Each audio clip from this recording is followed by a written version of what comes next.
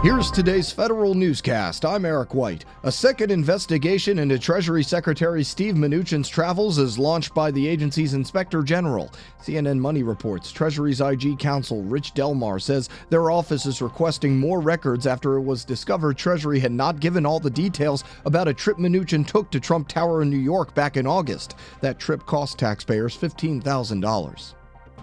The Trump-Pence transition team didn't spend any of its $1 million for political appointee orientation and still has more than $4 million in transition funding to use. The Government Accountability Office's review finds the team met some of the requirements of the Presidential Transitions Act, but it only implemented some of the recommendations from the Office of Government Ethics. Most notably, the transition team did not have a dedicated government ethics expert to reduce ethical risk for incoming officials. And so the Office of Government Ethics reminds agency leaders they're supposed to be good role models of government ethics. Acting OGE Director David Apel says he's concerned actions from agency leaders are harming the public's perception of government ethics. Apel's memo to management includes suggestions for better promoting an ethical culture.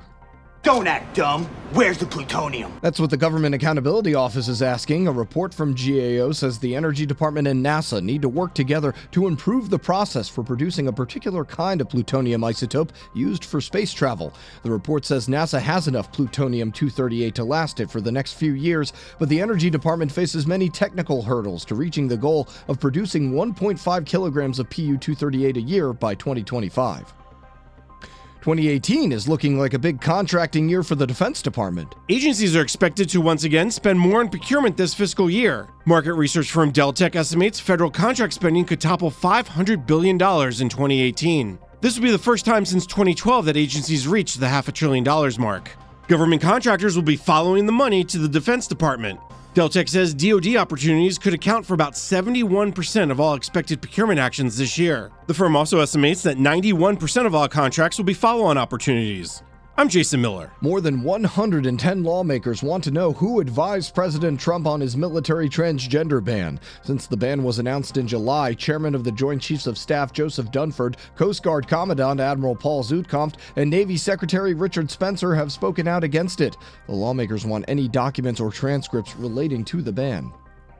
More fallout from the collision involving the Navy's destroyer USS John McCain. The service fires the ship's commanding officer, Commander Alfredo Sanchez, and executive officer, Commander Jesse Sanchez, no relation. The Navy says both were relieved due to loss of confidence and that the collision was preventable.